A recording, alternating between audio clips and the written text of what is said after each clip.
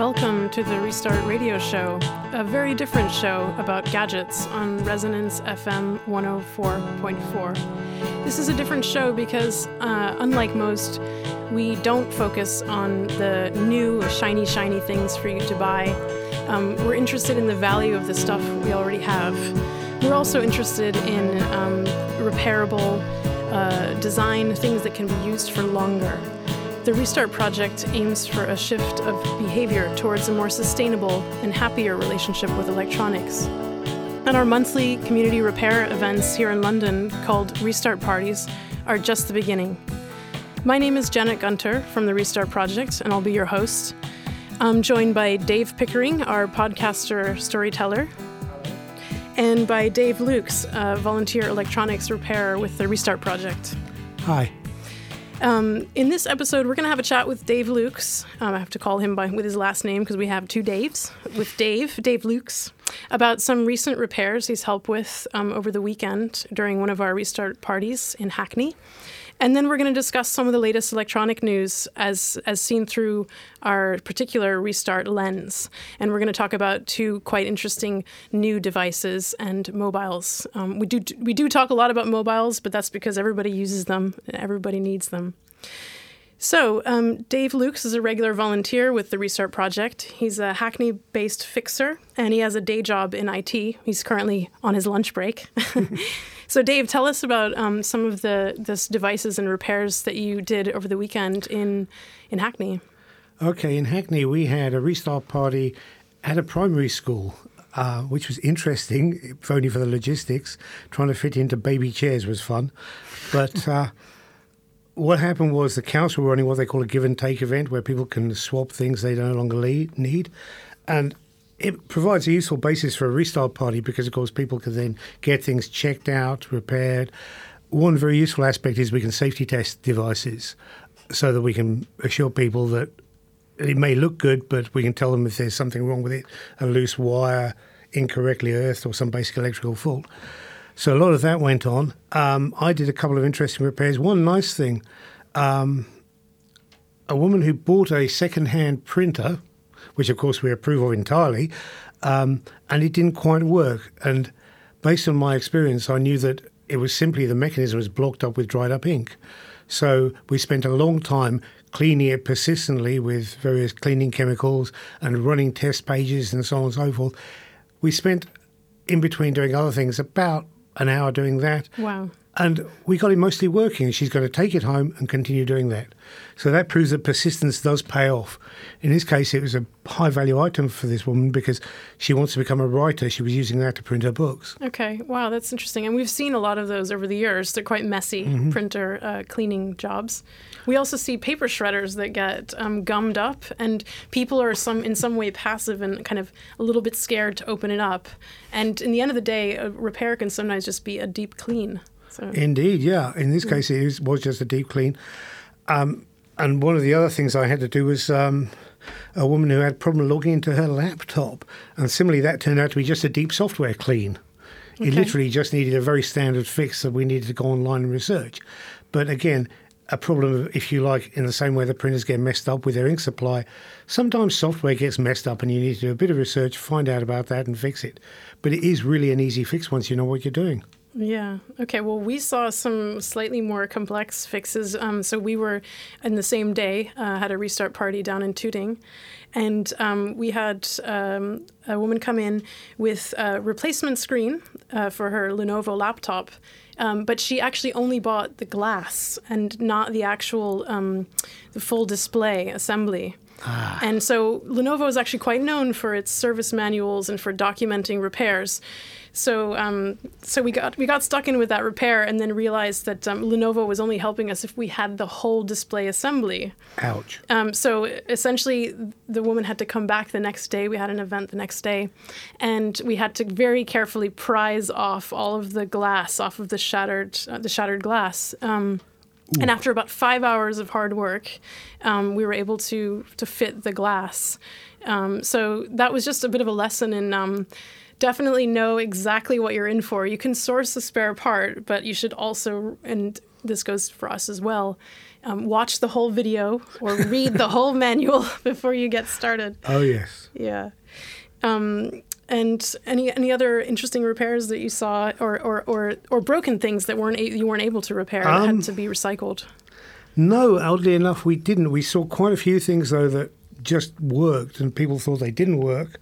There was quite a few things that came to the council's give and take event that we just, as I said, one of the services we offer is a portable appliance testing, or PAT testing as it's known, which for some people is a legal requirement, but also is a very useful thing. If you've just been given a device or bought a device secondhand and it plugs into the mains, you want to know that it's not going to blow up on you. Yeah, for sure. And we have a portable appliance tester that we can plug it into and say, yeah, it basically works. It won't kill you. Yeah, so we do that on all of our events. Basically, we test devices as they come in because it can also give us some information about them. And then we definitely test them as they go out. Okay, well, thanks for sharing those. We've got a couple of upcoming restart parties for those listening who might want to repair something. On Monday in Kentish Town, we'll be fixing at the Kentish Town Community Centre, which is one of our favorite venues.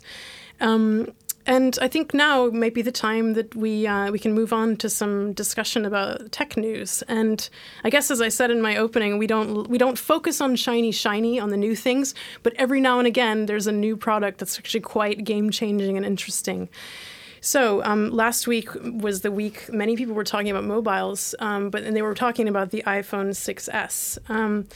And there were queues in Covent Garden and every possible Apple store. A lot of noise about that. A lot of debate about, I can't even remember, was it the color? There's a new color. Oh, I mean, yes. I just couldn't believe some of the noise about that. But last week also was the launch of the Fairphone 2. And Fairphone's a really interesting project. We've been in touch with, we've been friends with since almost the beginning. We met them a couple of years back, and with the first Fairphone, they were really great in inviting us to do what's called a teardown, basically like a guided tour of the insides of the phone, and discussing some of the design choices and trade-offs and how repairable the device was. And that was really interesting for all who attended. They also, Fairphone published a very honest assessment on our part about how it could be improved and what some of the areas to improve were. And so this new device that came a couple of years later was being launched for the London Design Festival is really, really game-changing. I know that Dave Pickering, you attended an event with some Fairphone reps, and do you want to tell us how it's game changing from the layperson's perspective? Yeah, well, I mean, you're right. I did attend that event, and I didn't really know what to expect. I mean, it looks like the actual phone doesn't look particularly dissimilar from an iPhone or any other mobile smartphone. But how it works is so different in that it just comes apart very easily. You can take the back off, you can see everything inside, and everything is kind of like modular. So you can take out bits from inside and replace them if they're faulty, rather than having to replace the whole phone. It was kind of revolutionary to me. I'm afraid to even try to take apart my iPhone because it's just impossible to get inside, and it was so different to see inside the phones. The thing that I found was really interesting about it as well is that the thing that stuck out for me for some reason was that they used blue screws to symbolize the easy things to fix. So if you're like me, you open up the back and you go, right, everything with a blue screw I can sort out. But then the actual each section of the Fairphone can come apart again, but the ones that can come apart again, they haven't got blue screws, so that symbolises that someone like Dave Lukes can open them up and have a rummage and sort them out. And it's sort of, I liked that it was giving you lots of, like, it was reaching out to different kinds of users and saying, whatever your level of being able to fix things, this is something that you can have a go with. You can get inside and taking the back off is not going to cause any kind of damage at all, and you can see how it works. Yeah, it kind of takes us back to, I mean, in a way, it takes us back to those days of the candy bar phone, right? The dumb phone, when you literally just open the back, pop the battery out, where you had access to your SIM card, where you had at least some more feeling that the phone was a thing that could be opened and changed. And one of the things I really liked about it, taking a look at it for the first time, is it almost encourages you to go in and have a rummage. Right. And I think that is really game changing. That I think it gives us a different relationship in a sense with the device. What do you think, Dave Lukes? Well, the first thing I think is I'm going to make Dave P. take his iPhone apart one day, just to overcome that fear. That's a very important You've point. already done that with my laptop, so yeah, okay. Yeah, I think we should do that. Let's do it. And we'll go through all the problems of why it's difficult to take an iPhone apart. But back to the subject at hand. Yeah, one of the things I really liked, I haven't seen the device, but if you look around on the web, there are already what you might call exploded diagrams of it. They do a very nice picture. Jenny, you've probably got the URL on the site by now, I hope. Yeah, we'll be sharing an Engadget blog post about it that has that. It has a beautiful picture of the Fairphone taken apart into its modular components. And it's not the fact that you need to replace any of the components, but you can, and you can see what the parts do.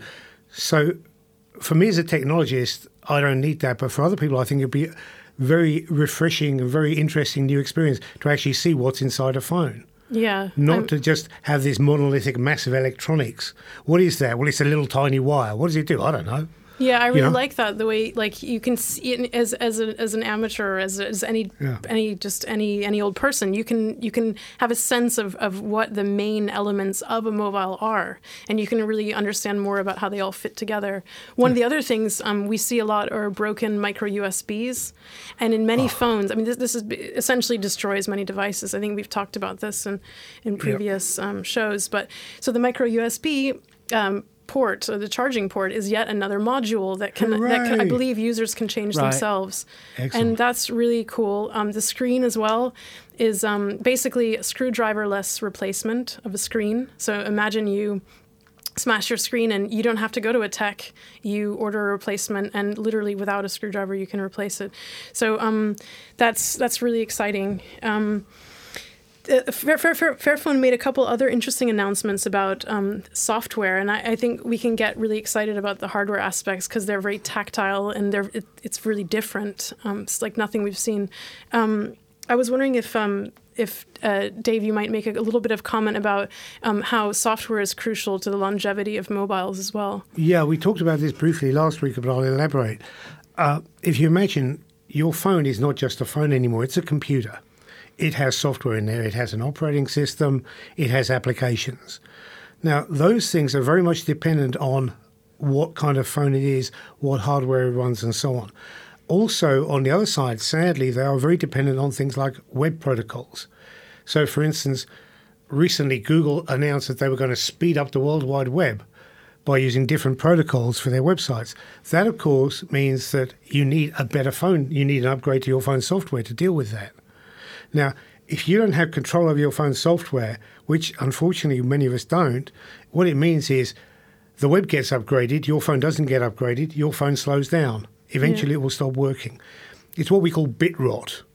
It may not seem like it, but software actually does decay with time. Yeah. Software ceases to work. This was an issue with the first Fairphone. So there were a lot of people saying, when are we going to get our update? We need our update. Yeah. And it was hard for Fairphone for a number of reasons having to do with, can you explain the proprietary code behind the chipsets? And it's all quite complicated. Oh, yes. There are many different issues. Web protocols is one aspect. Another one that's famous is video and audio decoding. In other words, you have an MP3 file. Now, to you, that's just sound, right? But actually, it's not. It's a complex sequence of bits of different values. So it's different. It's a whole set of complicated numbers. It's almost like an encryption code that your phone has to crack in order to play that file, or your audio player for that matter. So if you don't have the right software for that, you can't play that audio file. Yeah. Okay? Now, MP3 is one case in point. You actually there's a patent from the Fraunhofer Institute in Germany which covers MP3 encoding. You can decode them for nothing, but if you want to make your own MP3s, theoretically you need to pay a license fee. Yeah, and if you want to upgrade, push out an update or an upgrade for mobiles, you need to actually have the proprietary software that goes with the hardware that's inside the mobile, and that's the killer. But luckily, Fairphone has made some developments there and been able to finally create updates for that. And the other thing is they announced is that they're going to open up the operating system so that if interest arises in the community, people can create their own versions or varieties of the Fairphone OS. Hooray! So that's quite interesting, and for especially those people who are interested in privacy and a number of other issues that aren't addressed by current versions of Android, that's potentially of interest. The other project that caught my attention last week. I don't believe it's, and by the way, Fairphone reached their, just to say that Fairphone reached their crowdfunding or pre-order goal of 15,000 devices sold.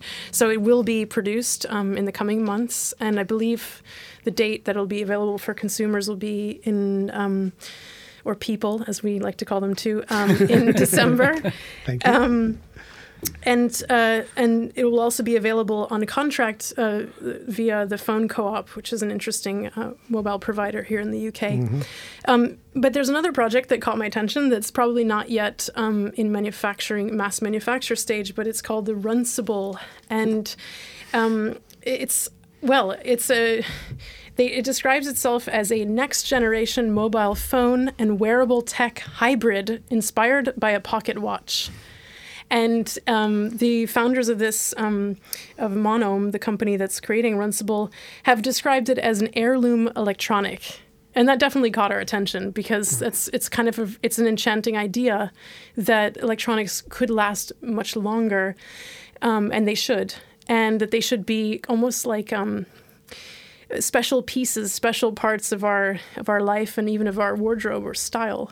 And just to describe this phone or the prototype that we see shared, it's a round device, so it is very much inspired by the pocket watch.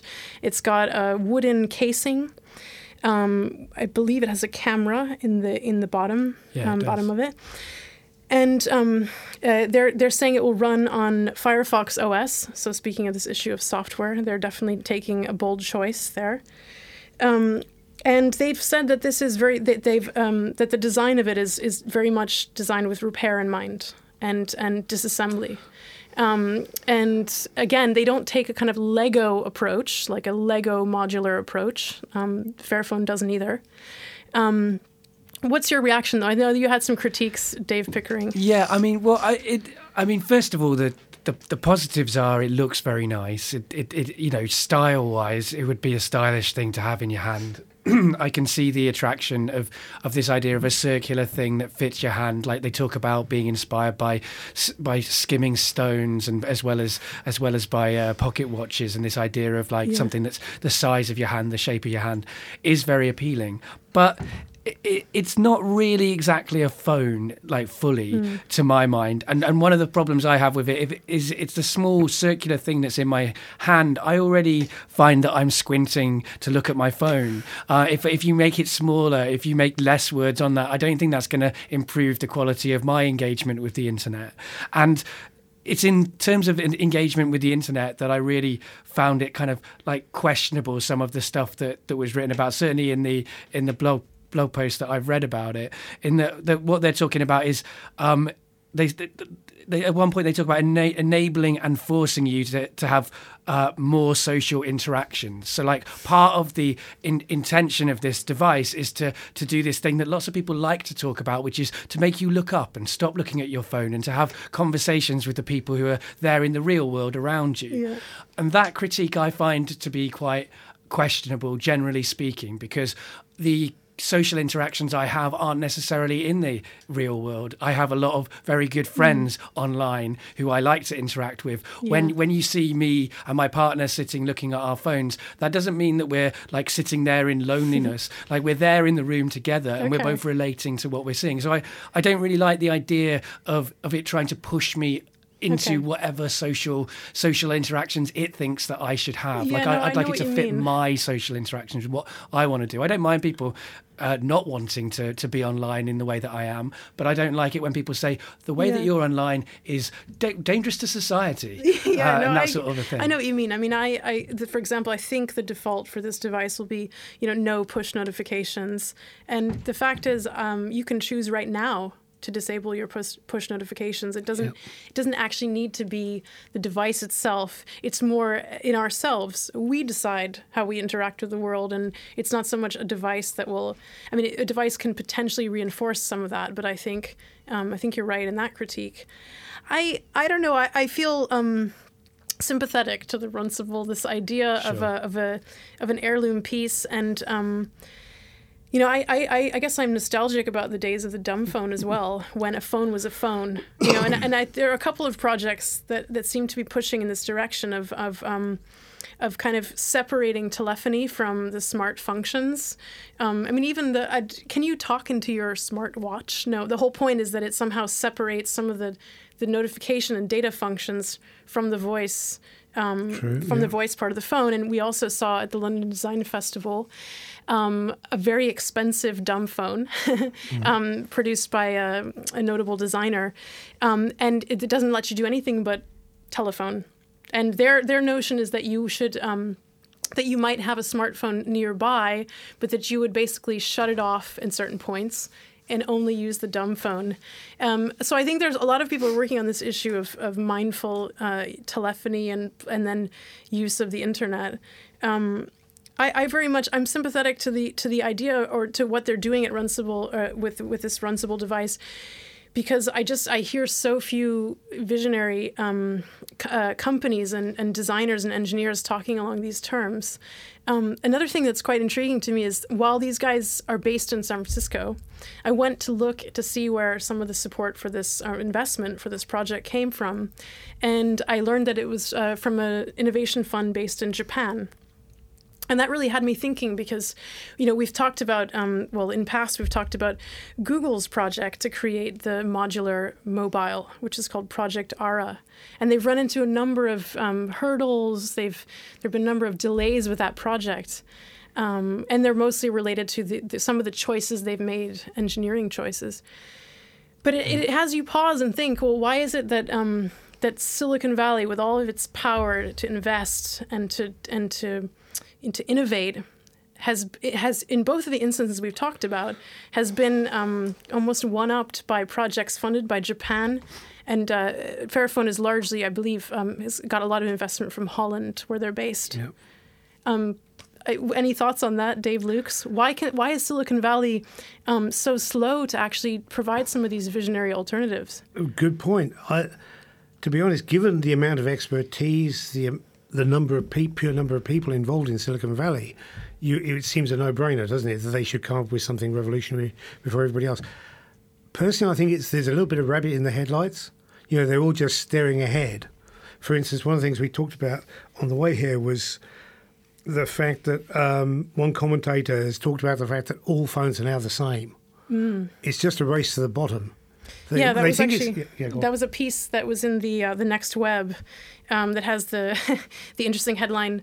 Oh dear, it's just lost it here.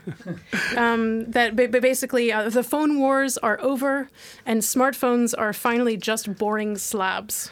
And exactly. the argument was that essentially the iPhone and its Android competition, basically the Samsung competition, are more or less the same in almost in all of its performance wise. Exactly, yeah. It's a race to the bottom. It may seem like a race to the top, but actually they're pursuing these tiny differences. Oh, yeah, it's got a 0.1 of a gigahertz faster processor. Wow.